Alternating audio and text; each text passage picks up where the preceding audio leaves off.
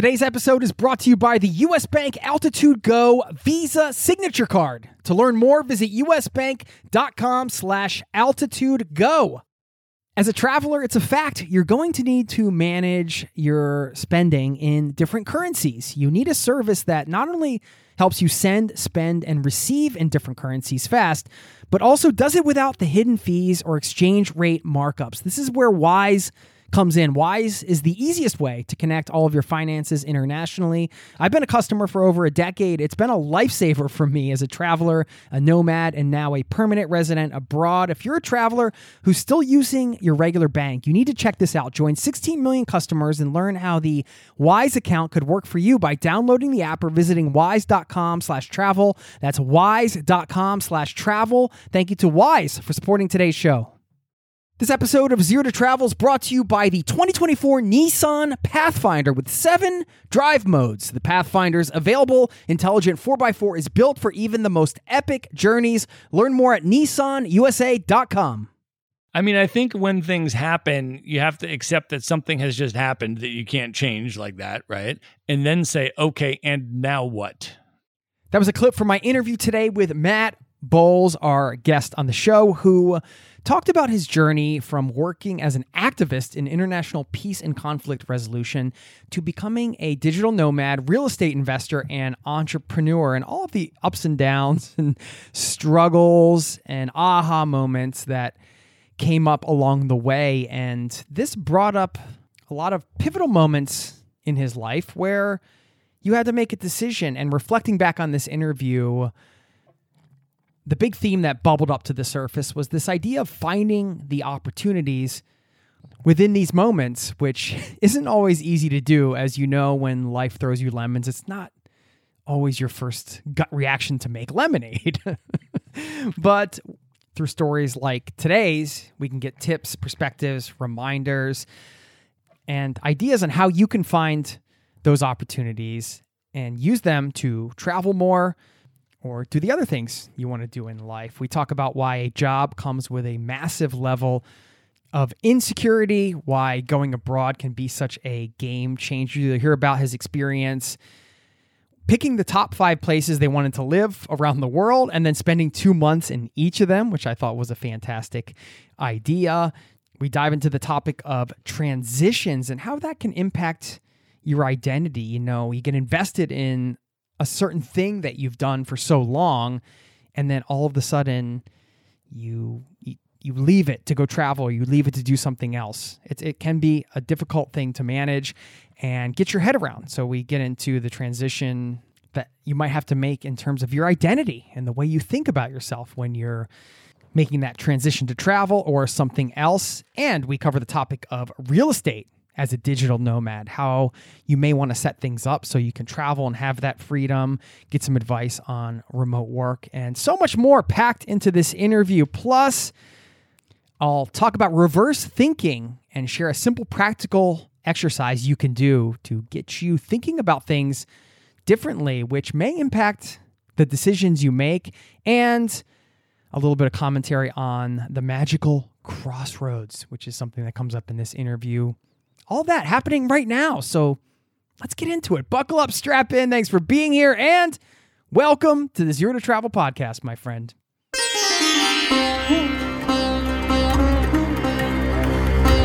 You're listening to the Zero to Travel podcast, where we explore exciting travel-based work, lifestyle, and business opportunities, helping you to achieve your wildest travel dreams.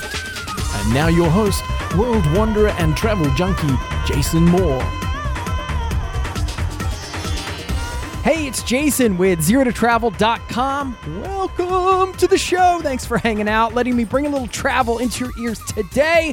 This is the show to help you travel the world on your terms, to fill your life with as much travel as you desire, no matter what your situation or experience. And I can't believe I get to say this right now.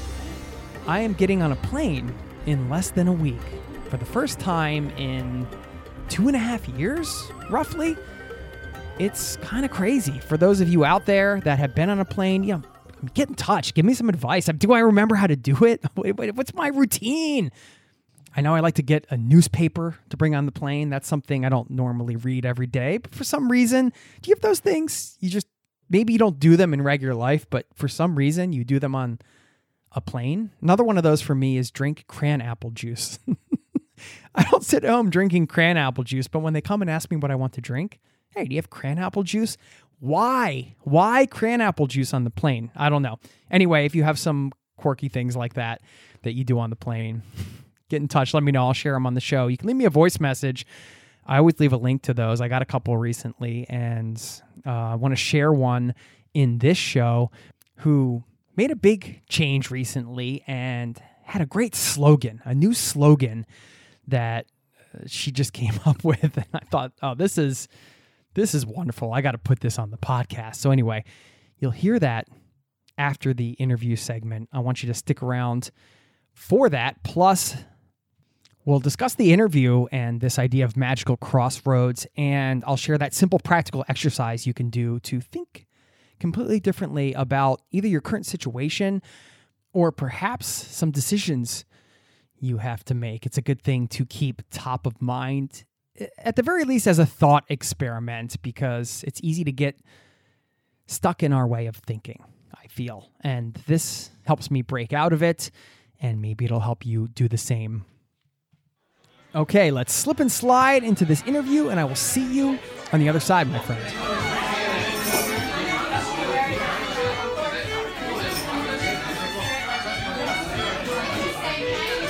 How is this going to go? I don't know. Isn't that the exciting thing about having a podcast and having interviews? You just don't know how it's going to... It's all very in the moment, right? Isn't that what's great about traveling? 100%, brother. That's it, man. Puts you in the moment. Forces you in the moment, right? You have no other choice.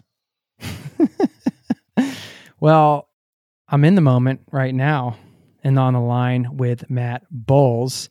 I was just on his podcast. We'll talk about that in a second. But Matt co-founded the Maverick Investor Group in 2007 as a fully remote real estate brokerage to help people buy cash-flowing rental properties in the best U.S. real estate markets, regardless of where they live.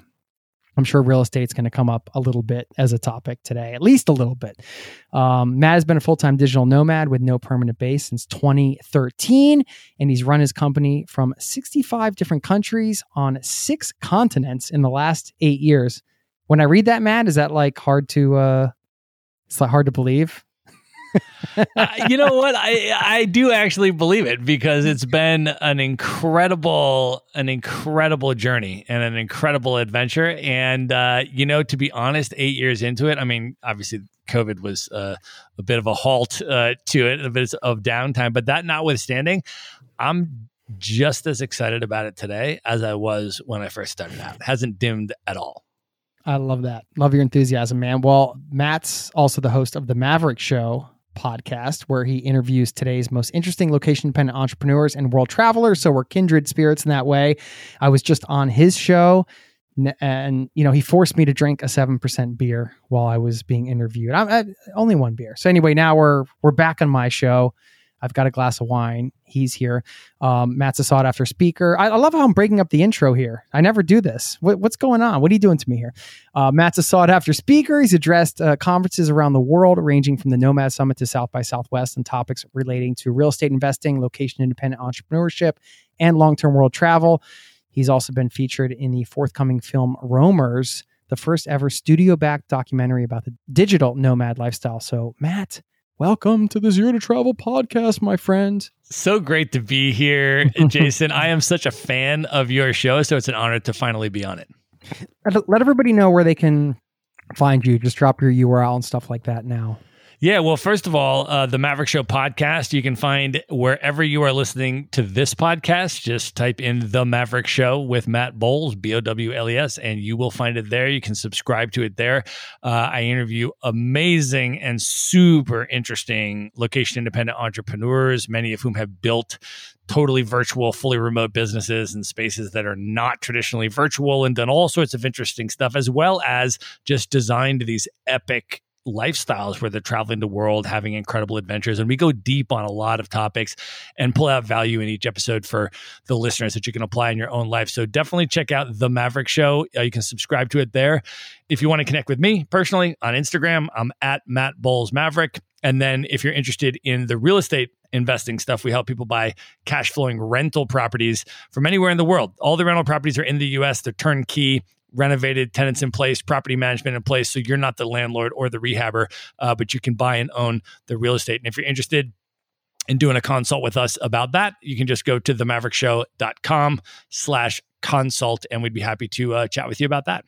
Yeah, we're going to talk about that. Obviously, you have an expertise in real estate, and I think that from a location independent perspective, it can scare some people off. Well, it's a physical thing in some place. I know it scared me off for a while until I realized, well, that's something you can automate too. So I want to learn more about that. But, we're turning the tables here because I was on your podcast and we talked a bit about my upbringing, and I wanted to hear, you mentioned growing up in the suburbs as well. So I wanted to learn a little bit more about where you grew up and what that experience was like for you. I can't imagine you were surrounded by a bunch of digital nomads who were saying, hey man, you should just travel the world and not live anywhere.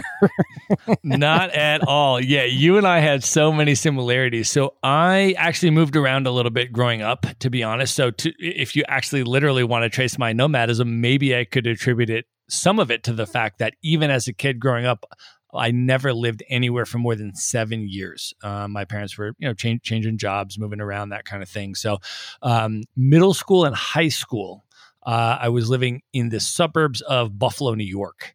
And like your experience, very homogenous, very white, very upper middle class, very traditional type of area in terms of the way that we were socialized, the things that we were exposed to, and all of that. I ended up going to college in Cleveland, Ohio. And I had no idea what I wanted to study when I got into college. So I was like, what do? I'm just going to take classes that are interesting. Finally, they forced me to pick a major. And I said, you know what? I'm going to study sociology because that was the most interesting thing to me. And a lot of the stuff that I had come across in college, I'd never been exposed to before. And it was all in sociology. I was learning about race, class, gender, inequality, colonialism, all of these types of things. One of my professors was Native American. I was studying, the history of Native nations in the United States. And then I ended up studying abroad. And that for me was the travel game changer. That was the thing. Where did you study abroad? I went to Trinity College in Dublin, Ireland for a year. And this was in the late 90s. You and I are pretty close to just about the same age. So we are the same era. So in the 90s, I studied abroad in Ireland. I was there for the full year, first time being alone outside the country, other than like a, senior year high school spring break trip to Cancun or something like that, which I don't really count. Exactly what I did. Exactly. But on that year, that changed the game for me on so many levels. I mean, first of all, I'm Irish American. And so that allowed me to reconnect with my Irish heritage, which was a game changer, right? Because as you mentioned, like in the suburbs in the US, a lot of us, it's just, it's a whole bunch of kind of like white folks there, right?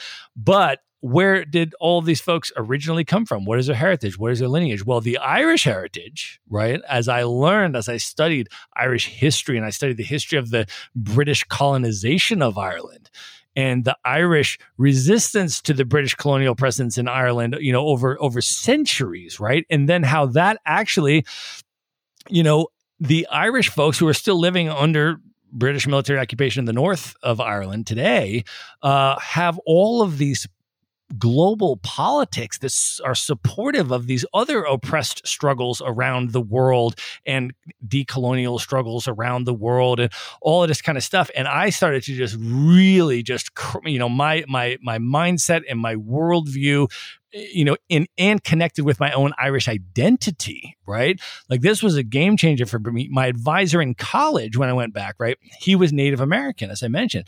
So we started looking at the similarities between the British colonial processes over the Irish and, similar to the processes over the Native Americans and, all of this kind of stuff. And that sort of led me on this path to eventually what I did in grad school is I studied international peace and conflict resolution. So I was actually in Ireland 1997-98, which is the year that they signed the Good Friday Peace Accords in Ireland. And I was actually reading the newspaper every day, following that whole process. I was there in Belfast the day that it was signed.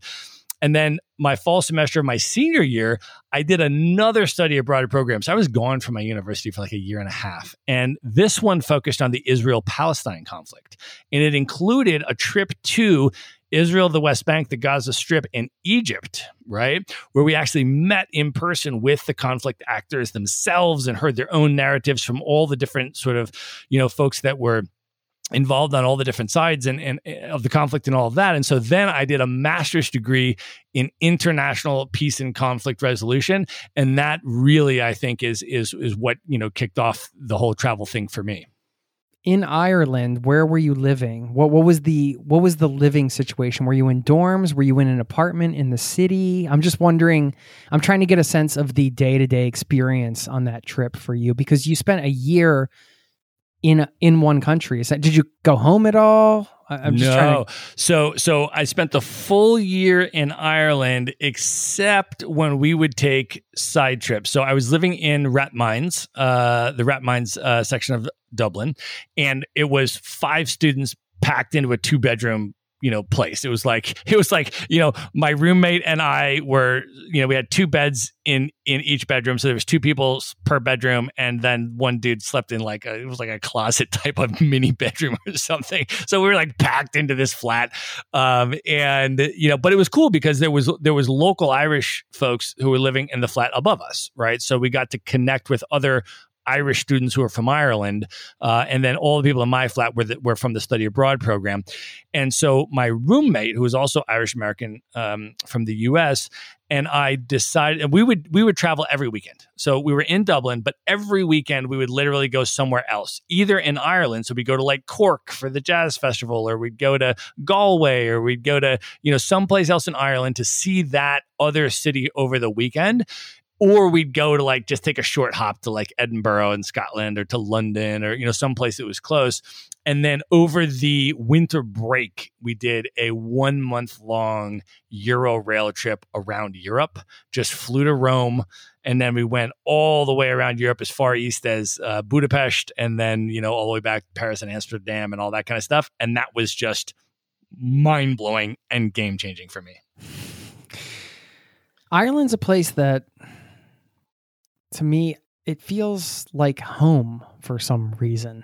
I feel like a lot of people that go to Ireland get that vibe. There's something about Ireland that is welcoming and comforting in some way. I can't really explain. I'm not Irish, but I get that feeling. I imagine with the heritage, you get it even more fully, but... And Irish people are hilarious. I mean, that's the other thing to add on, right? Like, it's warm, it's welcoming. Anybody, they don't even know you, they're inviting you in their house for tea and biscuits and all this kind of stuff. Good and crack. And good crack, exactly. CRAIC, yes. Which means, for people that don't know what that means, it means fun and laughter and all of that, right? So, and they're just hilarious. And so, yes, it was a different cultural experience for me. It was a way to reconnect with some of my heritage, and it was absolutely a blast. I didn't know that international peace and conflict resolution was something that you could study or go to school for. That's big thinking, I think, in terms of, okay, hey, what am I going to go to grad school for? International peace and conflict resolution. That's pretty heavy stuff. I just want to hear a little bit more about what drew you to that specifically. I know you were following the story in Ireland, but on a deeper level, what would you say was the draw to actually invest? What was it? I would imagine a grad school, maybe a couple of years of your time into that. But where did you think that was going to take you? What was the sort of the end goal? I'm just trying to get a sense of where you were in your life at that time. Yeah, to be honest, I didn't know it was a thing either until I discovered it.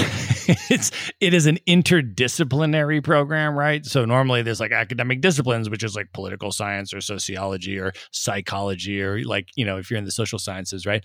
And this was an interdisciplinary program. And I really just discovered it because I happened to do this second semester program that I mentioned while I was still in undergrad, which was a peace and conflict resolution semester program that studied the Israel and Palestine conflict. We were based in DC for much of the semester, and then it included the trip to the region. And that was a total game changer. And that was through American University in Washington, DC. And I understood by going through that program that they also offered a master's degree at American University that you could do in international peace and conflict resolution. And so when I started studying the Irish conflict so closely, and then I started studying the Israel-Palestine conflict so closely, and I started to understand the whole colonial framework for understanding these conflicts and all this, it just became something that I was very passionate about from a social justice perspective, right? Like when you go to Palestine and you see the reality of, what's going on the ground, or you go to the occupied, north of Ireland, and you're sort of really getting immersed in what's actually happening here. I was drawn to it from a social justice perspective, from an activist perspective. And so I decided, to be honest with you, Jason, I didn't know what to do after my undergrad. I was like, I don't know what I want to do. How about go to grad school? And so I did. And then I got the master's degree.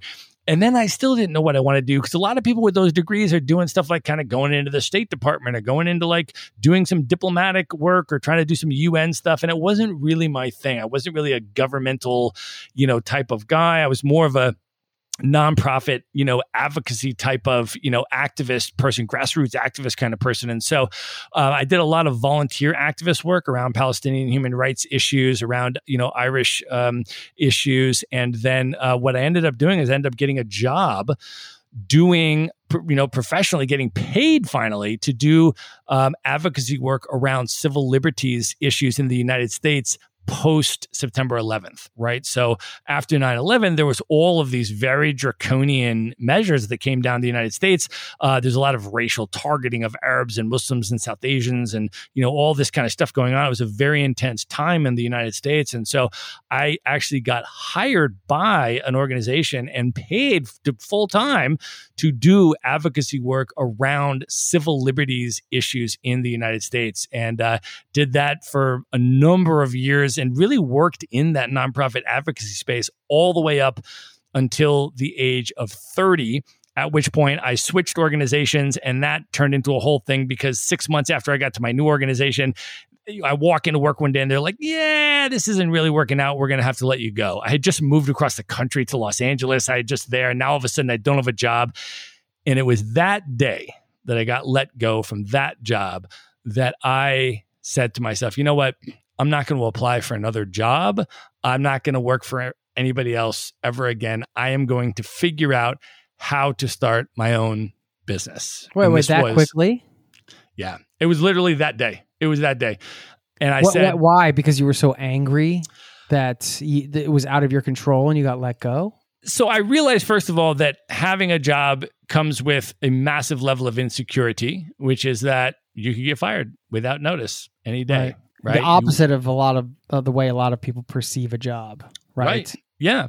The other thing is that, if you have a job, you have a supervisor and you have to do things the way the supervisor wants you to do them, and you have to be accountable to them and all of that. And I didn't have the freedom. So I was passionate about these issues, right? I was, before I got a job doing advocacy work, I was doing activist work for free as a volunteer in my own time because I cared about these issues and making the world a better place and things like that. So I cared about these things, but in that, space for many years, my job was great and it was blissful and it was awesome. But then all of a sudden I saw how I could turn on a dime. And so I said, you know what?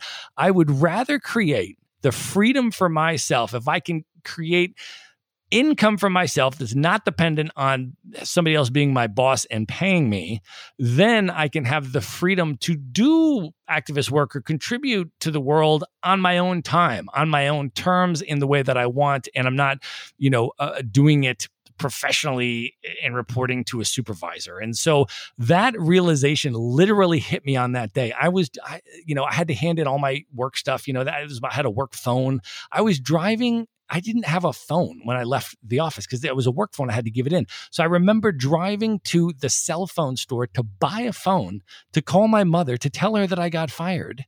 And on that drive, I said, you know what? Instead of going home and starting to look for new jobs to apply to, I'm going to go to the bookstore and I'm going to start reading books on how to start a business, because that was the other problem. I had no idea how to start a business, right? But as a small problem. As a small problem. So I go to the bookstore, right, and I start reading books. And each day I would go into the bookstore and I would just sit there and reading books. I wasn't buying these books, Jason. I didn't have a job, but I would sit there and I would read them. Right, this is in LA. I was at Barnes and Noble in the Grove, if anybody knows LA, and I would sit there every day and read it. This was 2007, and one day I walk into the bookstore and there's a brand new book on the new bookshelf. Let me guess. It's called The 4-Hour Workweek by some guy that nobody had ever heard of by the name of Timothy Ferriss. And I said, looked it up, looked at the back of the book, read the whole thing that day. And I said, that is what I'm going to do. This episode is brought to you by U.S. Bank. Recently, I went out for tacos and it wasn't even Friday. Yes, we have Taco Friday in Norway, not Taco Tuesday. Well, more importantly, I could have earned rewards for every scrumptious bite of those chorizo soft shells. Introducing the U.S. Bank Altitude Go Visa Signature Card. Earn 4 times points when you go out for dining or order takeout and restaurant delivery, including tacos. Plus, you can earn 2 times points when you shop for or order your groceries, 2 times points when you need to fill up or charge up at gas stations and EV charging stations. You're even rewarded with 2 times points just for your favorite streaming services. Go to usbank.com/altitude-go to learn more about how you can earn 20,000 bonus points worth $200 if you spend $1,000 in the first 90 days of opening your account. Win big with the U.S. Bank Altitude Go Visa Signature Card. Visit usbank.com/altitude-go to apply. Limited time offer. The creditor and issuer of this card is U.S. Bank National Association, pursuant to a license from Visa USA, Inc. Some restrictions may apply. This episode of Zero to Travel is presented by the 2024 Nissan Pathfinder. From muddy jungle paths and snowy trails to rolling sand dunes, the 2024 Nissan Pathfinder has the capability to take you to some of the most epic destinations on Earth. We're excited to partner with Nissan because our listeners know we love to celebrate the joy of exploring the world and finding the best off the beaten path destinations to visit. And there's no better vehicle for that than the 2024 Nissan Pathfinder. With 7 drive modes, the Pathfinder's available intelligent 4x4 is built for even the most epic journeys, and it even has the best towing capacity in its class, up to 6,000 pounds, so you can bring the fun with you. But Nissan also knows that it's not just about where you go.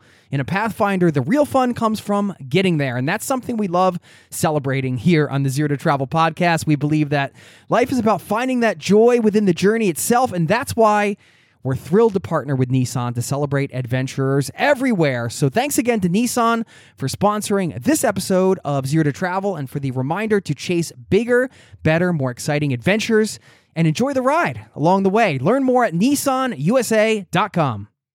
Okay, so that was the spark plug, so to speak. That was the spark plug that turned on the light bulb for me. That's because I had already said I want to start my own business and I want to create a way for me to generate income without being accountable to a supervisor and be my own boss. And I had that. What the 4-Hour Workweek did is it said to me, the light bulb that went on in my brain was, when you build a business plan, creating income for yourself is only one part of that, and it's not even necessarily the most important part. Creating location independence and the freedom of mobility for yourself is the other part, and creating asynchronous, an asynchronous business so that you can have control over your time, and you can do your work on your time as well, right? So time freedom, location freedom, and the financial piece of it was what that book, lit me up about. And I said, okay, now I understand that from the very beginning, this is what we want to create. Yeah. My girlfriend at the time gave it to me and she's like, I think you'll like this. So thankfully she did. I mean, isn't that funny how the world works, maybe? Could you say that? Or just serendipity? I mean, if you were not fired from that job, you wouldn't have been in that bookstore sitting there looking for the new books that came out on the shelf that day. If I wasn't fired from that job, I might still be at that job today. Let me ask you, intuition, serendipity, happenstance, whatever you want to call it, is that something that is an active part of your life? Is that something that's just like, you're just like, oh, well, that's coincidence? Or is that something that you use to make decisions or to reflect upon in a certain way? I'm just trying to get a sense of your value system, I guess, around that type of thinking. I mean, I think when things happen, you have to accept that something has just happened that you can't change like that, right? And then say, okay, and now what? Right? So, like, I do realize that, like, you know, if you're in a job, or for me anyways, right? If I was in a job that was mostly good, okay, and remember, the job that I was in was actually very meaningful to me, right? Like, I was literally getting paid to make positive contributions and affect positive change in the world. Right. So, I mean, clearly you studied international peace and conflict resolution. This was fulfilling. Yeah. Totally. On a soul level. Totally. Right? So it wasn't like, oh, this is some this is a meaningless job. No, like I was doing meaningful work. I was getting paid, all this kind of stuff. And so, to be honest, if this hadn't happened, I don't know if I would have just left and said, okay, I'm starting my own business now, or I'm doing this, or I'm doing whatever. I don't know if I ever would have done that. And so, for me, that happening was like, okay, well, this just pushed that transition process forward. What should I do now? What should my next step be now that this has happened? And just kind of go and do that. So a lot of times in life, I think, when there's something that could perceive to be a setback or a big negative experience in your life, what could that potentially be opening up for you? Right? Like, what could the doors be that are opening up, and not just focusing on the one that closed, but now how does this open up a whole nother path for you that you can take? And that's exactly what I did. I just ran with it down the totally new path. Yeah, but even before you came across that book, you decided that you were going to work for yourself, which is it's not necessarily a decision everybody would make in that moment. And this goes back to maybe an age-old question of, is an entrepreneur born or made? I'm not sure what you think, but your first inclination was to start something for yourself. Why? Why do you think that was? Because you just said that you could have gone the other way and ended up, you could still be working in that job. So why did you do that? Why not just find another job or something? I'm going to work for the UN now. I don't know.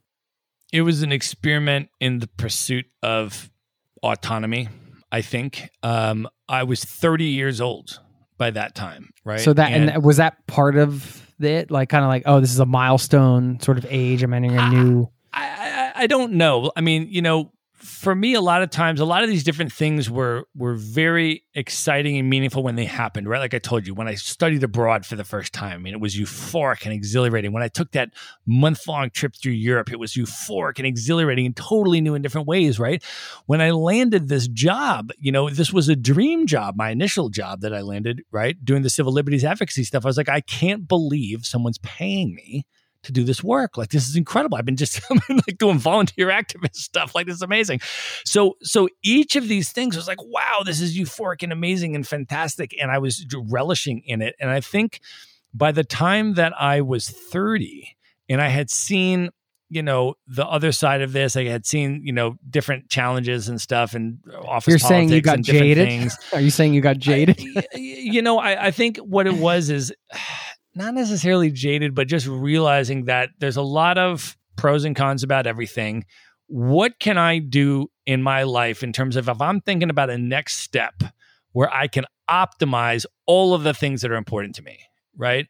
So if there's a way that I can continue to, contribute and do things that are important and affect positive change in the world, but I can also have more autonomy, more control over my life, and eventually more location freedom and time freedom and, this, massively heightened level of autonomy in my life, and I can keep grounded in the same values, how can I do that as a next step? So honestly, like reflecting back on it now and thinking through your question, I think these were all steps that I took, and I take a step and I learned something, and then I made me take a step in another direction, right? That was based on the previous step that I took. And that inspired me to take another step in a direction based on the previous step that I took. And so I think this was just me taking everything that I had learned up to that point and saying, how can I take all of the things that are important to me and then take it to the next level?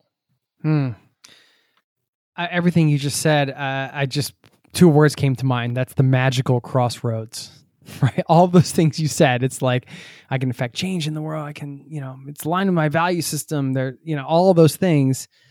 And you kind of cross them and match them up in a way that is fulfilling for you now. I mean, it sounds like you read that book in 2007, but you realized that goal of setting up a business in a way that allowed you to travel. And at that point, because you had been working for advocacy and activism and in this field up until you were 30, you still had the experience of living in Ireland and studying abroad. Now you're some years removed from that, right?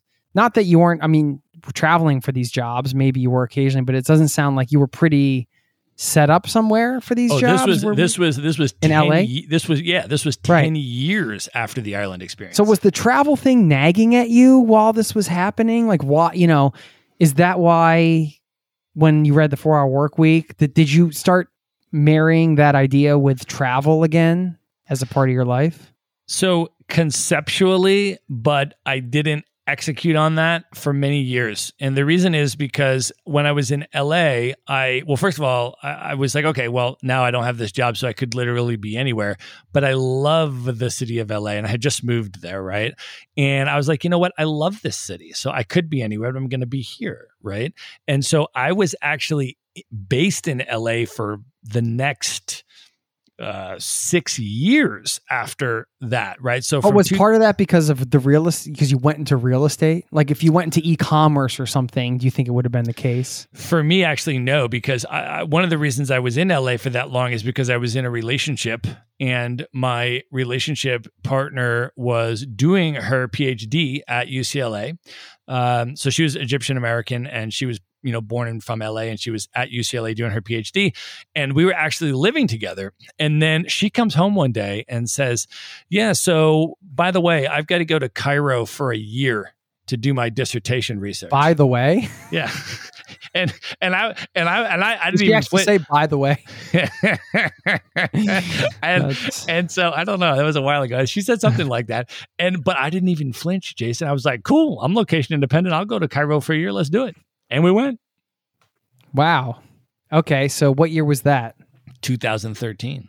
And furthermore, by the way, we said, well, if we're going to go to Cairo for a year and we're going to kind of get rid of all of our stuff and get rid of our place and all that, we don't have to stay here for the summer. So why don't we leave 3 months early and go somewhere else on the way to Cairo? Because pretty much anywhere in the world's cheaper to live than LA anyways, and let's see another part of the world. So we just pulled out a world map. We were like, where do we want to go? At the time, we were like, Buenos Aires.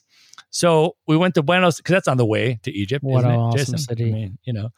So we went to Buenos for 3 months, and then we went to Cairo for, ended up being 9 months.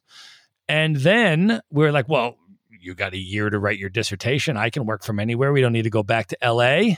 You can do it from anywhere. So why don't we just pull out a world map, pick the top 5 places in the world we most want to live, and then just go rent an Airbnb in each of them for 2 months. And so that's what we did. We were like, really? We're like Rio de Janeiro, Cape Town, South Africa, Barcelona. And we just went and we did it. And that went for about a year and a half. What did you learn from that experience? Okay, so that experience was amazing. I mean, it was extraordinary. I mean, first of all, she and I ended up traveling as relationship partners around the world outside of the United States that ended up being about a 3-year experience, including Cairo. And it started off with the Cairo, and then you did the 5, or no, you did Buenos Aires, then Cairo, then you did the 5. You picked 5 places and lived in them for 2 months each, which is awesome. Yeah. We literally just picked the top places in the world that we wanted to see, and we went and lived in them for 2 months each. That was also though that was the year I learned about the Schengen region because I almost got kicked out of it. We were in Lisbon and I literally just booked an Airbnb in Barcelona, right? Because Lisbon and Barcelona were like 2 of our 5.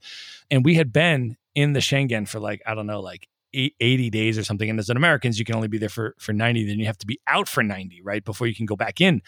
And so I had never heard of this at the time, right? And I literally just booked a Barcelona Airbnb for a month, right? And so then she's like, hey, have you heard of this thing called the Schengen region? I was like, no, what's that? She's like, yeah, it says we can only be here for 90 days and then we have to be out for 90 days. And we've already been here for like 75. So there's no way we can go and stay in that Barcelona Airbnb. I was like, okay. So what we ended up doing is we Google like non-Schengen countries, right? So we ended up... That's been Googled many times. we ended up spending the summer in Belgrade, Serbia for 2 months. Then we went down to Cape Town for about 5 weeks in South Africa. And then the woman that I had booked the Barcelona Airbnb from was so sweet. I was like, sorry, but I just learned about the Schengen region and actually I can't stay in your place for at least 90 days, but I really do want to come back and stay in your place. Could we just move the reservation forward like 3 months? And she was like, sure, no problem. So after Cape Town, we came back and did Barcelona. So it was amazing. Wow. And that was, would you say that was the beginning of your digital nomad journey? 100%. 100%. I mean, it sounds like it happened pretty organically in the sense that, well, again, another happens is like, you know, if your girlfriend at the time never came home and said, I have to study in Cairo, would you have started doing that whole thing? Right. Yeah. Would I still be in LA? Exactly right. And then she and I, and then that went on. I mean, we started doing island hopping. We did like a month in Sicily, a month in Malta, a month in Cyprus. I mean, we just went like, you know, we just kept running with it. And then eventually she and I broke up in 2016. And I, at that point, you know, to be honest with you about reflections on the experience, one of the reflections on the experience that I will say is that one of the things I was not doing is I was not building social community in the places where I was. I was relying so much on my relationship partner, on one human being for everything. You know, we would work during the day, we'd go out to dinner, we'd go maybe out at night, or we'd go do a thing, or we'd go see part of the city. And like we did not build social community as we were moving around. And so when we finally broke up, this was a 7-year relationship, including our time in LA and our time traveling. I am, right? Like on the island of Cyprus. And I'm like, I don't really know what to do right now because I've been traveling full time for 3 years. I haven't been building community. I feel incredibly alone and isolated. I'm going through this massive life transition. I urgently need hugs from people and to be around people that care about me. But like, what do I do? Where do I go? So that was another major transitionary moment for me. And in that moment, I went to Skyscanner and said, you know, cheapest destination from Nicosia, Cyprus, and it happened to be Athens, Greece. And so I just rolled up to Athens, where I got an Airbnb in Exarchia and just posted up in Athens and said, okay, now I'm going to figure out what I'm going to do with the rest of my life. You know, what are my next steps? And so what I ended up doing, because I really needed a community of people, but I also really wanted to keep traveling, is I applied for and joined the Remote Year program, which is a work travel program for remote professionals where they bring together a community of like 40 to 50 remote working professionals. And then they take you on a 12-month itinerary around the world where they provide your accommodations and co-working space and things to do on the ground and all of that. You live in a different city each month on 4 continents for an entire year, but you're traveling with the same community for the entire year. So it just basically becomes your family. And it was exactly what I needed at the time. Really? So that was worth it as far as an investment? 100%. It was the best decision that I could have made at that particular juncture. Let's talk about transitions, which are, you know, you end up in this in-between spot where something's ending and another thing is beginning, but you don't know what the other thing is. You were in one in 2007. We can rewind to that. And then you were also in this other one after you and your girlfriend broke up and you were trying to figure out what to do, and you're flying to Athens and you're like, what am I going to do with my life? You know, and I feel like everybody ends up in these pivotal moments at some point in their lives, right? What is your advice for managing that period of time in your life? Or, you know, you could just only share your experience, but what did you learn during those little periods where you needed to sort of get onto a new thing, but you hadn't quite sort of mentally, or maybe in the case of the job, it had been cut off. It was like, bam, it's done. But maybe your identity is shifting, right? You're like, oh, okay, I'm no longer an activist. I'm no longer working in international peace and conflict resolution. I have to like almost reinvent myself. What are some of the things looking back that you did that you think were helpful to you, and maybe through that might help some other people listening if they're going through a transition? So I think there's a combination of two things, right? One is spending time to recognize the opportunities that have all of a sudden just availed themselves to you by whatever this event was that happened that were not previously available to you, and how extraordinary. Looking at the opportunities as opposed to the negatives. So that's one part of it. Yes. Which can be hard to do in the moment, right? Yes, it can be, but that's why I say, right? Like this really challenging thing just happened. You just got fired from your job. You just broke up with a relationship with someone that that you're in love with for all of these years, and some big thing. Of course, there's like intense sadness and grief and fear and all these kind of things, which is of course the dominant emotion, right? That, and it's okay to recognize that and to appreciate that, and to don't just like, oh yeah, well, I shouldn't feel those things. Like, of course you should feel all of those things, right? And it's okay to be in touch with that, but simultaneously, don't allow that to block the opportunities and the doors that have just recently opened up for you, that have the potential for you to walk through them and create a much more, even greater, more incredible, more spectacular, more extraordinary future for yourself that has just opened up. The other thing, though, that I will say that I think is a really important answer to this question, Jason, because I struggled with this, is at these moments of, reinventing yourself or, transitioning. One of the things that I really struggled with was, I have so much of my identity invested in what I was doing before, and if I go in this new direction, will I be, will I, in my case, actually, to be honest, the question was, will I be selling out or abandoning my values? So for example, if I am a human rights, social justice, person who's committed to making the world a better place, and now all of a sudden I'm going to go start a business, like, am I selling out? Am I abandoning that for something else? And this was a big internal challenge for me. And so one of the ways that I dealt with that, ended up dealing with it and resolving it, was, first of all, I recruited a business partner Valerie, who is my best friend, and she also did her master's degree with me in international peace and conflict resolution, and she also worked in the nonprofit space.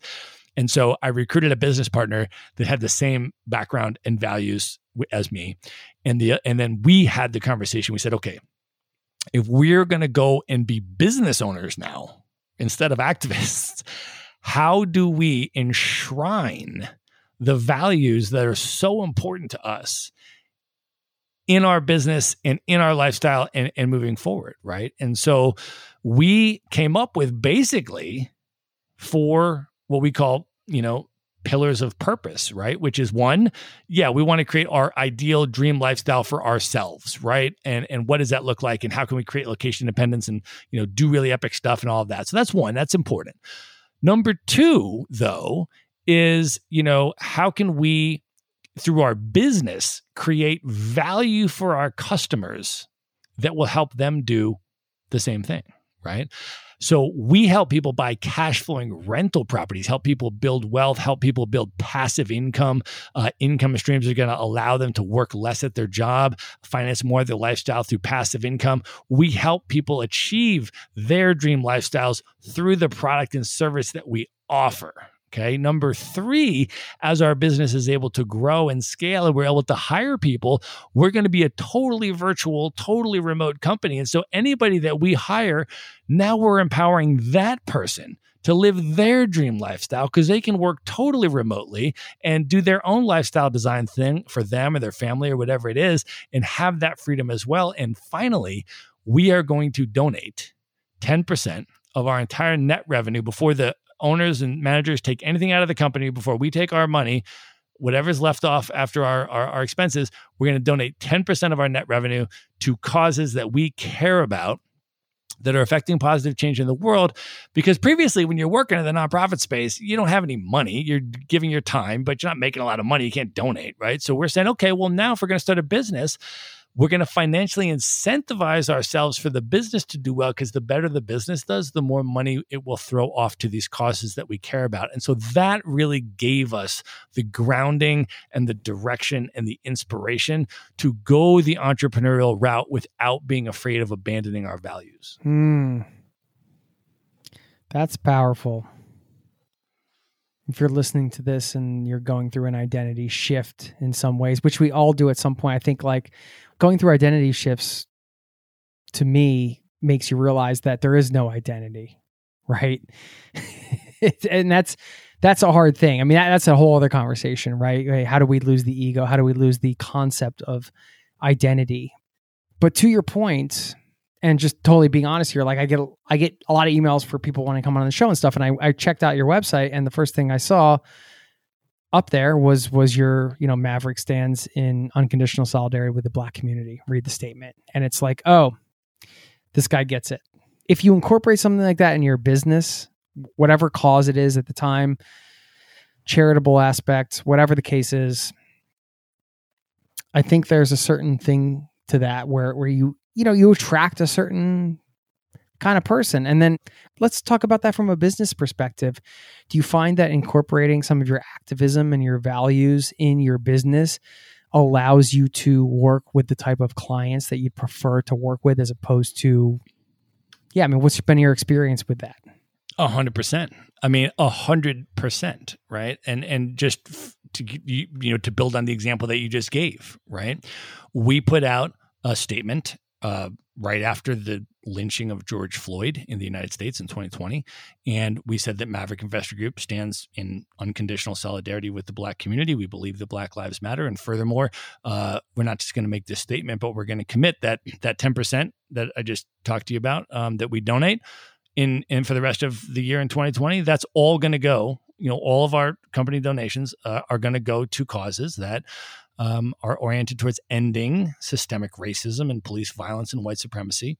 And that's what we're going to do. We're going to put our money where our mouth is, and we're also going to make this public statement. And so we sent that out to our entire list, and there were some people on our list that unsubscribed, or, to be honest, anybody that wrote back an email criticizing the statement, we unsubscribed them from our list, right?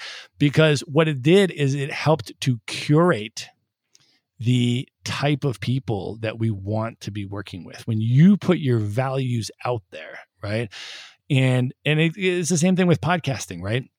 This, the type of people you choose to have on your podcast, the type of conversations you choose to have, and the issues you want to highlight and talk about and all of that, that's going to curate the type of people that are going to gravitate to your podcast, right? Versus some other ones, and differentiate you. And I think the same is true in your business. And putting your values out there, you're going to attract people that have the same values, that want to work with you and that you want to work with. I want to get some business advice, because again, we're rewinding back to 2007, but chronology isn't as important as some of the value you have to add here. And I think that's another transitional piece that can be confusing in many ways. I mean, you could have gone a lot of directions, as we talked about.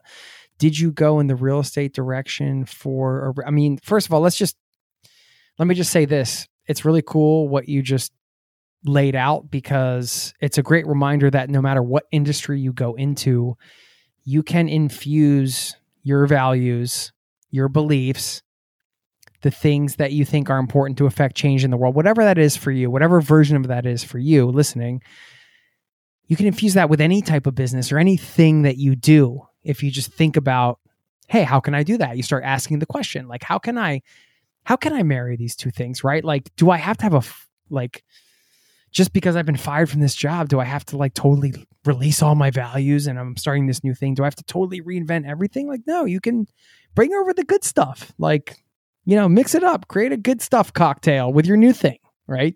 I'm just curious from a business perspective, specifically location independent business, trying to figure out a way that you can have the freedom to travel.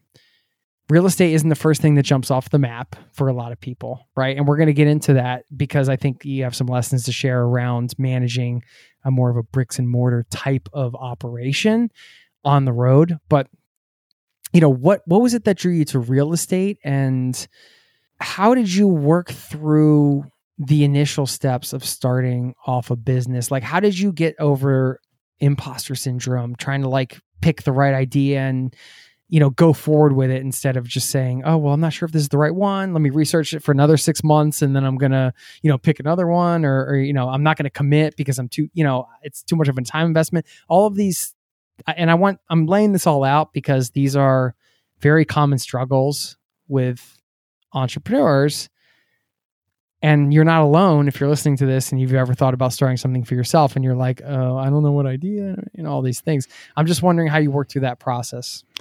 Yeah. So let's start with, there's a couple layers to the answer because you've asked a couple different types of questions. I know. In there. Naughty podcaster. I'm slapping myself on the, but I think I can knock them out in order. So the first thing is the selection of your product or service. Okay. So what I had been doing prior to getting fired from my job, I had been investing in real estate myself. And so a number of years before that, I realized, hey, I'm not going to make a lot of money in the nonprofit space. I should probably figure out, how to invest. And so somebody's like, oh, you should buy a house. I was like, can I afford a house? I work at a nonprofit, this guy was like, oh yeah, you do this, you get a mortgage. You go, oh, okay. So, I went through the whole process and I bought a house, a primary residence, but I bought a 4-bedroom house and I rented out the other 3 bedrooms to friends of mine. So I had 3 income streams that were, covering the mortgage. And then all of a sudden, my first year of owning that house, it went up in value more than my entire annual salary. California. This was not California. This was actually before I moved to California. Oh, where was this? This was in Washington, D.C. on the East Coast. Okay. And so I was like, well, that's interesting. You're telling me I could have sat on my couch and played video games and made more money than working on my job full time the whole year. Okay, something's going on here. So then I started reading every book I could read on real estate investing, and then I started buying rent. I used the equity that was created in the house from the appreciation, cashed it out, and started using that as investment capital to buy other rental properties. And I started buying them in out-of-state markets. And what happened was my friends started asking me, right? Like, hey, how are you buying that real estate? Can you show us how to buy real estate too, like you're doing? I was like, well, sure, I'll just show you what I'm doing. You can buy the same stuff that I'm buying. And I would show them what I was doing, where I was buying, how I was. But why were you buying out of state? Like you lived somewhere. Why? Because other markets were better and more advantageous than the one that I was in. But how did you get over that fear of, oh my God, I'm not there. How am I going to manage this? All that stuff. So this is all part of the development of our Maverick Investor Group model, right? Which is a model of what we call turnkey real estate investing, right? So the idea that came out of this whole experience was that, we want, right, Maverick Investor Group, we want people to be able to buy in the most advantageous real estate markets, regardless of where they live. Okay. So for example, if you're going to buy stock in a company, You don't need to see and touch the stock certificate. You don't care if the corporate headquarters are in your hometown or not. You want to buy stock in the best company that you think is going to be the best investment for you, right? We want people to be able to do the same thing with real estate. And a lot of the limiting beliefs regarding real estate are, I have to be near it because I have to be the rehabber and send the maintenance person over if there's a problem. I have to be the landlord. I have to deal with the tenant. I have to do this and do that. So what we did, right? And this is partly, like I said, through my experience of kind of doing this and then realizing that people wanted my help and learning how to do this. I realized there was a demand for this, right? For people that don't want to be the landlord and the rehabber and all this kind of stuff. They want to be able to do their thing, live their life, travel the world, do whatever they want. And they don't want to do all that headache stuff, but they know that there's massive value in owning real estate as a hard asset. They want the benefits of owning rental property without all those headaches. And so I saw this opportunity to put together a business, right, which is a real estate brokerage. That's the legal entity that you need in order to be involved with real estate transactions. We have to start a real estate brokerage, but it won't be a traditional brokerage. We're not going to drive people around to look at houses to live in. We're not going to list houses for sale that sellers want to sell on the MLS and sit at open houses. We're not going to do any of that. We're going to serve one niche, which is individual, regular people that want to own rental properties as part of their, investment portfolio. They want to buy and own rental properties.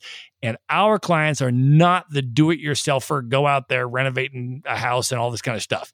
They're people that are busy. They value their time. They want to control their time to design their lifestyle or whatever, spend time with their family, whatever they want to do. They're not trying to do that, but they want to own real estate. So that is our niche crowd. And what we're going to do is we're going to build a business model that provides people access to what we call turnkey rental properties. So these are single-family homes, fully renovated or brand new, with long-term tenants already in place on a lease and a local professional property management company already collecting the rent every month. And why are these being sold if they're like positive cash flow properties for somebody? Because the business model of the company that's selling them, right? It's almost kind of like a home flipping model for them, okay? You know how you could buy a distressed property, renovate the property, and then sell it for more and make a profit? That's kind of the home flipping model. This is kind of the companies that are offering these, which is our, property providers. They're doing that with a twist, right? Instead of buying distressed properties, renovating it, and selling it on the MLS to a primary homeowner for a profit, they're buying them distressed. And now they're doing this at scale, right? So the suppliers that we work with are multi-million-dollar companies that do this professionally. So they buy a large number of distressed properties. They use their own construction crews. They buy their materials in bulk. They do it with an economy of scale, but then they will lease the properties out to qualified tenants. And once there is a performing cash flowing asset, they will market those properties through my company, Maverick Investor Group, as an off-market buying opportunity for our clients. Okay. Interesting. Would you love to have an incredible cup of coffee every day? I've tried it all. I've done the pour over, I've done the French press, but I tasted an AeroPress coffee many years ago and immediately I was sold. I had to get one. AeroPress is a patented 3-in-1 brew technology. This combines the flavor benefits of espresso, pour over, and French press all into one compact portable device built for travel or home. I love things you can use in both places. This device has over 55,000 5-star reviews in over 60 countries. AeroPress is the best reviewed coffee press on the planet. I've owned one for so many years. I don't even remember how long it's been. And they are under $50. So they also make an exceptional gift. Thoughtful, proven, tasty, and travel oriented. Who wouldn't love that? Now, you get 20% off just for being a listener of this show at aeropress.com/zero to travel. That's AeroPress, AeroPress.com/zero to travel. That will save you 20% on checkout. Thanks to AeroPress for supporting today's show. Hey, it's Jason here. Did you know you are invited to join the first ever Zero to Travel community trip? Yes, we're planning a trip together. We're headed to Morocco November 30th through December 9th. And you can get all the details at zerototravel.com/trip. It's open for booking now. We have 13 spots left at the time of this recording. and you have until the end of March to book. So if you're interested in traveling with an amazing community, this community, a small group of people on an incredible journey through Morocco together with me, sign up over there at zerototravel.com/trip to get all the details. Thanks for listening and hope to see you there. Do you find that the headaches with real estate are worth it with the lifestyle that you want to live? Every business has its headaches, its own version of headaches, right? I'm just curious where you're sitting, how you feel about that. Yeah, I mean, I don't think there's anything specific about real estate. I think that all businesses and all entrepreneurs and any entrepreneur listening to this knows what you and I are talking about, that entrepreneurship comes with, I mean, all sorts of ups and downs and challenges and setbacks. And the entrepreneurial roller coaster is 100% real, and every business owner knows what that's all about, right? So, so really, I think what we're talking about is, my business happens to be in the real estate space, but, anybody who runs any business who is choosing to be an entrepreneur is going to have all sorts of emotional highs and lows and things of that nature. And that's part of what comes with it, which is why not everybody entrepreneurship is not the path for everybody. Some people, it's better for them to get a full-time job and just negotiate a remote work location or, something like that in order to get their location independence. But for me, yes, it's 1,000% worth it. Like, all of the challenges and all of the setbacks have been learning experiences, and I think have built my skills, have built my character, have built my creative thinking and conflict resolution, right? I mean, really, let's be honest, right? Entrepreneurship is about problem solving. That's really what it is, right? It's an initial problem saying, oh, what problem do my customers have that I can solve with my product or service, right? Problem solving. Then as you're building your business, there's a million problems that are going to come out, right? There's going to be a problem with the market, the supply side, the demand side, not being able to get enough buyers, not being able to supply them with this thing, some big setback. Google changes their algorithm, right? This thing happens. You have an HR problem, right? This person quits their job. This person, I mean, there's a million problems that will happen, and your ability to succeed as an entrepreneur is directly related to your ability to continue solving problems, and your entrepreneurial journey will continue as long as you continue to solve problems. It will only end when you stop choosing to solve those problems. And then you can get a job, and then you just have to solve other problems. So you're solving problems anyway, right? It's just, do you want to solve problems this way or that way? You see how handy this conflict resolution degree comes in, Jason? Give us your best real estate advice. And real estate is a deep topic, so I do want to ask you for some resources and books and things like that. But what is your best someone sits you down? I'm sitting you down. Here, I'm sitting you down. What is your best real estate advice? The best real estate advice, I think, is to mitigate your risk as much as possible and buy rental property to hold for the long term. Those are the two big things, right? And the way that we do that is with this turnkey model is we help people leapfrog over all of the upfront risk that comes along with renovating and stabilizing a property. So if you were to go out and buy a distressed property, and then you were going to try to renovate it, and then you were going to try to lease it out, there's all sorts of things that go wrong with that all the time, right? The renovation budget went over what you expected. It took longer than you expected. You had more holding costs. The tricky part is when you have the whole country or world open to you, how do you even begin the research? Yeah, I mean, so for us, right, all of our properties are in the United States, right? And what we've done is we have distilled down what we believe are the most, investor advantaged locations to buy real estate. And those change over time, by the way. Like, part of the advantage and the differentiation of our business model is that we're not a traditional brokerage most real estate brokerages are in one place. They're in one city. And they only have access to the properties that are available in their city, in their local area. So they are always going to tell you that their properties are the best ones to buy, no matter what happens with the property market cycle or anything else. And they're going to retrofit their marketing materials to sell the property that they have access to because they have nothing else to sell. We have the ability to help people buy in all different real estate markets. And as the property cycles change and the most investor advantaged markets change, we can help our clients buy in those other markets and change markets and diversify over time. And it doesn't matter to us where they buy. We make money no matter where they buy. So we are market agnostic. The other cool part of our business model is that our clients don't pay us anything ever, because in the United States, the seller pays 100% of the real estate brokerage fees and commissions. The buyer pays nothing. So we offer all of our support, consultation, education, customized, personalized, working with people to find them the right properties for them. And we don't charge them anything for that. And they can build an entire real estate portfolio and never pay a dime to Maverick Investor Group, because all of our fees come from the seller, and we only get paid if we can help a client find a property that is the right fit for them, passes all their due diligence, and they end up closing on it. Only then do we get paid, but even then, not by the buyer, right? So with this amount of option and latitude, we're able to help people buy in different real estate markets. And the types of things we look for, okay, first of all, we have never been involved in any property sales in the state of California.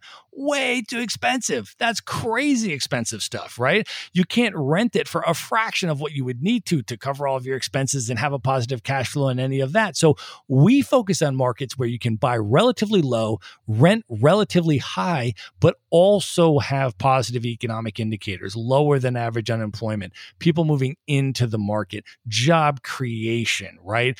All of these types of things, right, that make it a desirable area, lower than average cost of living, things that are attracting people to live there, that are making these desirable areas. And within those areas, totally turnkey properties, so people can own them from anywhere, and they can see online their statement. They get the information through a online portal, just like you would any other type of investment. You don't have to be on the ground to be involved with the management. You've been to 65 countries, I believe. You've been traveling around as a digital nomad for quite a while. I'm wondering how you manage the whole time zone thing. It's more of a practical thing, because it seems like a question that's, all right, well, you figure it out. But no, when it's affecting your day-to-day life and you're in Asia and it's a 12-hour difference, there's certain ways to set up your business where you still can optimize for that freedom that you want. So whatever business you're in, whether it's real estate or e-commerce or whatever, give us some advice on sort of like remote working, remote teams, figuring it out in a way that you can be the places you want to be without staying up and taking a client call at 4 a.m, whatever the case is. So the first one is to build systems and processes and hire other people to run them, especially and front loading the ones that are, that are not asynchronous, right? That have to be done at a specific time. And so, that's a big piece of it. So thinking about kind of breaking out the different parts of your business, right? And as you start to scale your business, right? Thinking about what are the different aspects of it. How can I break these out into sort of job descriptions, build systems and processes for how exactly I'm doing this, and then hire and train someone else to run them, right? So I have someone else that runs my sales department, right? That someone else that works with all of our clients on an individualized basis, does all of the video consultations with them, all the relationships building, property selection, all that kind of stuff. I'm not personally the one doing that at this point in my business, right? Because I did that, and then I built a system for how to do that, and then I hired and trained someone else to do that, right? So I don't need to be available for those particular calls, with those particular people during, business hours or whatever, right? So that's part of it. And then I think, for your own work, for anything that you do need to do, if you're going to be doing team meetings or calls with people or things like that, you do have a lot of latitude in terms of, these time zones to overlap with somebody at some point in the day, right? You just want to be not having to work like 8 hours that are like the same as American business hours or whatever. But if you need to do like one meeting and you need to figure out an overlap where both of you can do it, typically you can figure that out in the time zones, whatever time zone you're in, even if it's Asia or whatever. But I would say just break your business out and try to build the systems and processes and outsource the things that are less asynchronous for you to be able to do. Let's talk about some of your favorite travel experiences. I mean, you've been to a lot of places. Are you still keen on living the digital nomad lifestyle? I know you're in Asheville right now. Are you renting a place there? Do you own a place there? What's the story? No, I was actually here because my parents retired to Asheville. So I actually have I didn't grow up here. I don't have any of my own friends or ties here or whatever.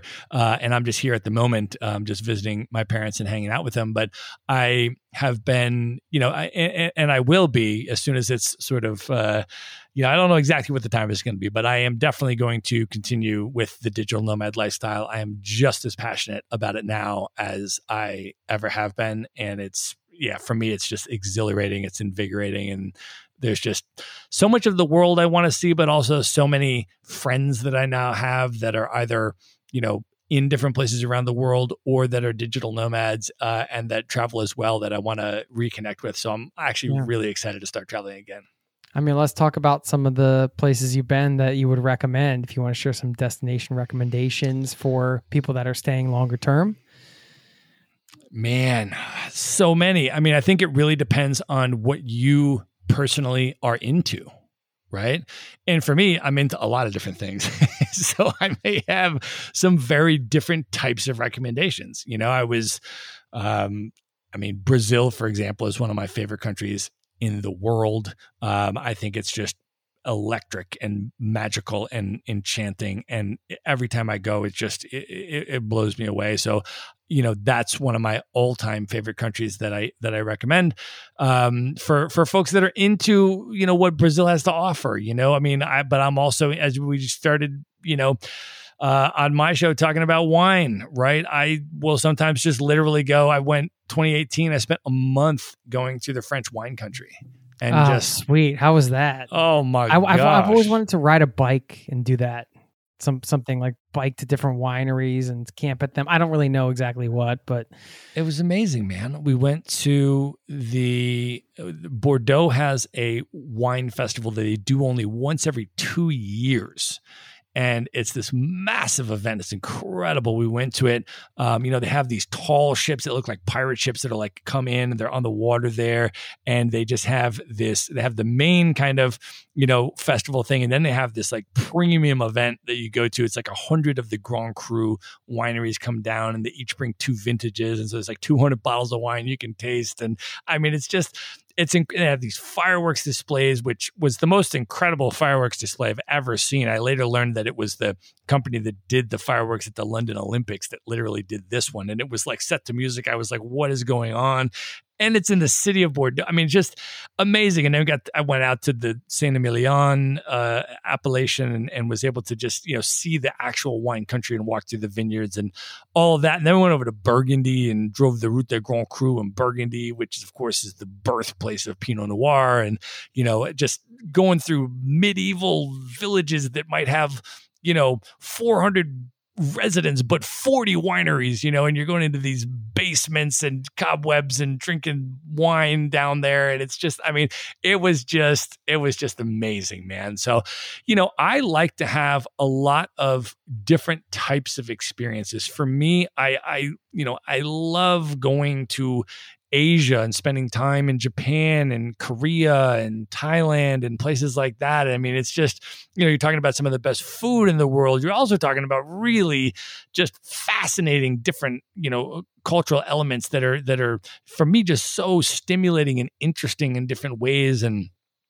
so I like to do that. And then, Africa, my gosh, man. I mean, I have 2019. I spent 5 months in Africa. I've probably spent about a total of about 2 years on the continent now, and it's just an unbelievable place. In 2019, I spent 3 months in West Africa. 2018, I had done East Africa, as we mentioned. I spent a lot of time in North Africa and Egypt and Morocco. I've spent about 3 months in South Africa and Cape Town. And, a lot of the different places are just, they're just incredible. And they just, move my heart and soul in different ways than Asia does or that South America does. But then like, for me, it's like when I spend a whole bunch of time in one place, even however much I love that culture, like if I spend like, 6 months in Asia, then I'm like, oh, I miss South America. And then I go and spend like 6 months in South America. And I'm like, oh, I miss Africa, and then I go, so that's what I love about the nomad life, man. The world, you have the whole world there and you can immerse in all of the best things about the whole world. It's a beautiful thing. I'm going to do something that at first may be perceived as lazy, but there is an intention behind it because on your podcast, when I was a guest, you sent me some questions for this lightning round. And I said, you know what I'm going to do? A lot of these people that do these lightning rounds, they never actually answer their own lightning round questions. So a couple things, if you want to hear my answers to these same exact questions, you can go listen to my interview with Matt on the Maverick show. And you can hear how I answered these questions. But we're going to turn the tables right now and force Matt to answer his own lightning round questions, which admittedly he said he's never done before. He's like, wait a minute, I gotta think about these. So number one book you would recommend? All right. I am actually going to recommend a book that I learned about on your podcast. And I learned about your podcast and then I went and read it. And now I am going to recommend it back to your listeners that they should go and read it. It's called Traveling While Black by Nanjala Nyabola, who is an amazing Kenyan traveler. And I heard your interview with her, which was fantastic. I want to endorse people going back and listening to that episode of Zero to Travel if they haven't heard it yet. It was a really important interview on so many levels. And I went and bought her book immediately after listening to that episode, and I read it, and I think it is a really important book for travelers to read. So I want to recommend that one. She is a beautiful writer, incredible author, and incredible person. So thanks for that. Number one person you would most like to have dinner with, they have to be currently alive today and somebody that you've never met. Yeah, it's a hard one. I feel like for this one, I want to pick somebody that's, where it's just, there's such a high level person that it would be really, really difficult to actually achieve it because I feel like that's the type of answer. So I'm going to pick Jay-Z. Yeah. Yeah. I feel like. What's the first question you ask him? Oh man, I would ask him who's his top 5 hip hop MCs of all time, of course. Who are yours? Who are yours? Oh no, here we go. Wait a minute, you're deviating from the lightning round. I that is actually a question that I do ask some of my hip hop head guests. Q-Tip is one of mine for sure. Ice Cube. Oh man, you're saying I should have asked you this question on the Maverick show. Yeah. I should have tossed this in. So wait, okay, so you were going to go with yours. So go ahead. So Q-Tip, Ice Cube, who are your other 3? Yeah. Chuck D. Wow, that's a great pick, man. I love the E-Double from EPMD. I just love his flow. Eric Sermon. These are all old school, yeah, references, I guess. But from the golden era, man, they should all be. The last one, Rakim. Yes, brother. I am what a list, right? What a list. I can't believe that I didn't know you right off the top of my head. Damn. I didn't ask you these questions. Hey, man. Hey, listen. I deviate in the lightning round. I'm a deviator. Apparently you do. So, all right. So you want my top 5. So I would say for me, you can give me your top 3. Maybe 5. You want top 3? Okay. I would say for me, Notorious B.I.G. Oh, well, yeah. Yeah. I would say Nas. And for the third one, I'm going to say Guru from Gang Starr. Oh, Jazzmatazz, such a great album. Look it up. So you're having dinner with Jay-Z. That's great. Top 5 amps. You're not going to ask him what appetizers he wants first? You're like, forget what you want to eat. I'm just going to cut right to the chase. All right. Number one piece of advice you would give to your 18-year-old self. By the way, and just to reiterate again, you asked me these same questions on your podcast. So. Yes, if you want to hear Jason's answers to these exact same questions, well, we already gave away your top 5, thank goodness, because I didn't ask you that one. But yeah, if you want to hear Jason's answers to these questions, just go to themaverickshow.com and put his name in, and you can listen to his episode there. Okay, so my 18-year-old self, I would say, don't be afraid to pivot.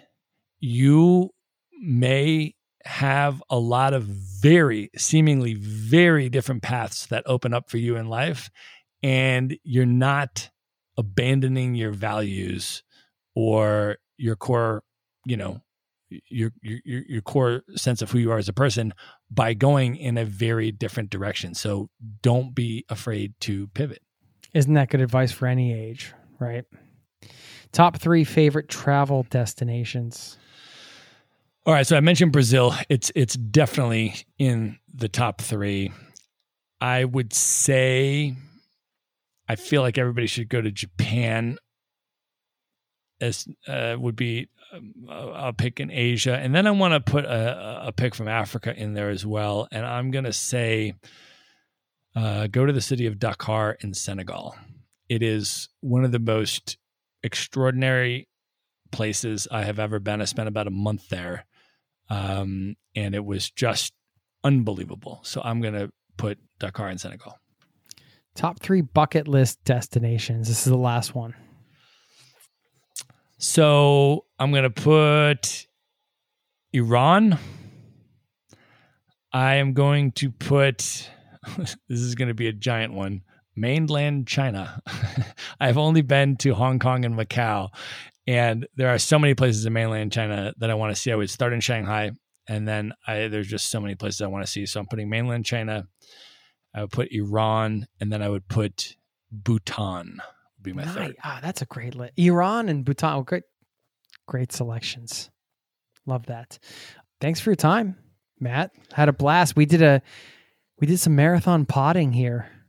This is amazing. We recorded back to back, and as you mentioned, I'm over on the Maverick Show, and if you want to find out about the real estate stuff, you can go to maverickinvestorgroup.com. Appreciate your time today, and let's hopefully stay in touch. You got to come through Norway, man. I would love to, brother. I have never been to Norway. So the fjords are obviously, they're like on my vision board. You know what I mean? It's like, go see Norway fjords. And then I also want to go deeper and see the rest of the country, brother. So we'd love to hang out with you in Norway for sure. Let me know. We'll do a part 2. Thanks so much for your time. All right, brother. Thank you. Take care.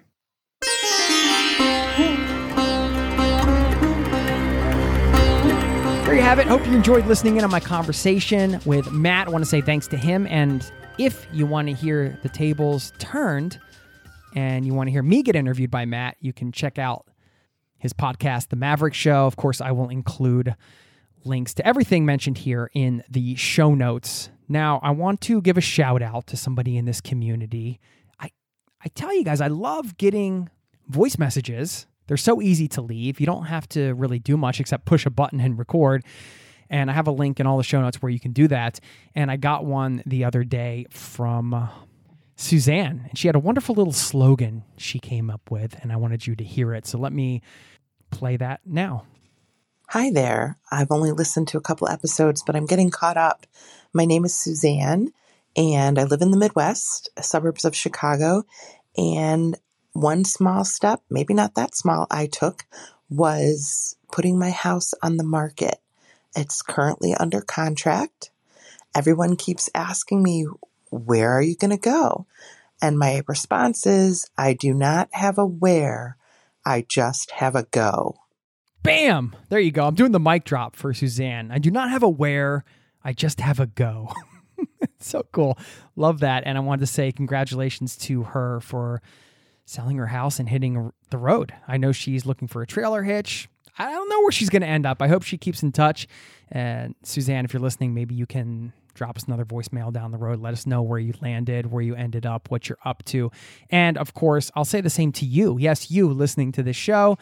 Leave me a voicemail if you can. I reply to all of those, or you can send me an email, jason@zerototravel.com. I read all of those, and I love to hear from people in the listening community. This is a community-powered show, folks. As a reminder, I create this show for you, not for myself. So I just love getting to have that two-way conversation, please get in touch. And I am based in Oslo, Norway. If you ever come through town, always try to meet up with listeners. So if you do, drop me a note and let me know, and I'll do my best to meet up and have an in-person chat. So a couple more things before I let you go. First of all, this idea of the magical crossroads. I talked about that in the interview where Matt was able to, what I call the magical crossroads is that intersection where sort of all the best things come together for you. It's totally subjective, of course, but if you are somebody who, is passionate about something and you want to have a business around it, and then you also want to travel and you're able to set it up so you can do it that way, bam, that might be the magical crossroads for you. And I always find that is not a place where you can just sit and exist forever because things are ever changing and ever shifting. But if you can get into this general vicinity of those magical crossroads for different things you do in life, I always find that at least for me, it makes it more sustainable. I'm more content and more fulfilled, and it can apply that to a lot of things, right? I mean, feel like the magical crossroads for me when it comes to fitness is body weight workouts and being able to incorporate it into like a morning routine. Not that I'm a super psycho with a morning routine, but if I can do a workout in the morning and I don't have to go to a gym or spend money on a gym, and I can just do it with my body and I can get outside, I get to sort of combine being outdoors with just using my body, saving money, and getting a good start to the day. Magical crossroads. So whatever your magical crossroads are for various things, it's just another thing that I pulled out of this interview that I wanted to bring attention to. And the other thing that this sparked was this idea of reverse thinking. When I was listening back to this interview and thinking about the theme of it, thinking about what came up for me, what might come up for you, one thing that stood out was when Matt told me that his job came with a massive level of insecurity, or any job comes with a massive level of insecurity. And that made me realize, well, that's not the general assumption, right? Most people associate a job with security, and you might think sometimes that, hey, this is not very secure because I could get let go at any time, right? But for the most part, I feel like jobs are associated with this idea of security. Now, this little simple practical exercise I'm going to share, I'm going to use this as an example, but you could apply it to anything. In this case, somebody might be afraid to leave their job because you associate the job with security. Reverse thinking is a simple statement you could use where you just ask, what if? What if having a job didn't mean security? What if? It just opens up a whole bunch of questions, right? What if having a job, what if it didn't mean security? What if it meant insecurity? It just causes you to flip everything over. And I'm not saying that gives you the answers to all of your questions, but it certainly brings up a new set of questions and gives you a different way to look at something, right? I wish I had done this in a previous life, because when I was in college, Matt talked about the impact study abroad had on him. I just assumed I couldn't study abroad because it would be too expensive. If I used reverse thinking and just asked myself, well, what if study abroad wasn't that expensive? Okay, what would that look like? That just changes the game, right? It kind of opens up your mind to this idea of, well, what if? Let's explore that. Let's see. Maybe I still wouldn't have studied abroad, but maybe it would have given me the extra motivation or the extra open-mindedness, if you will, to explore that topic a little deeper, maybe approach it from a different angle, maybe start to think, what if this is possible? So reverse thinking is that simple, practical exercise, just asking what if and rephrasing the question, the assumption, the thing that is just such a firm belief. You might not be paying attention to it anymore, right? There are things that might be holding you back from travel or doing other things. It's a good exercise. You're not happy where you live. Well, what if I moved? What if I didn't live here? What if this school wasn't the perfect school? I don't want to move because my kids are in the perfect school. what if this wasn't the perfect school that they're in? What if there were better schools out there? There probably are.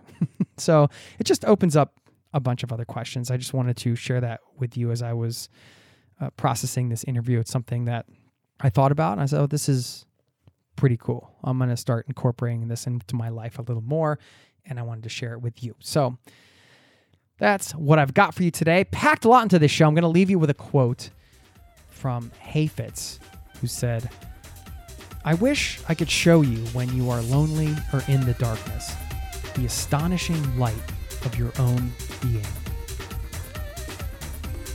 Thank you so much. Peace and love to you and yours, and I'll see you next time. Cheers. This podcast has been brought to you by ZeroToTravel.com. Ideas and advice to make your travel dreams a reality.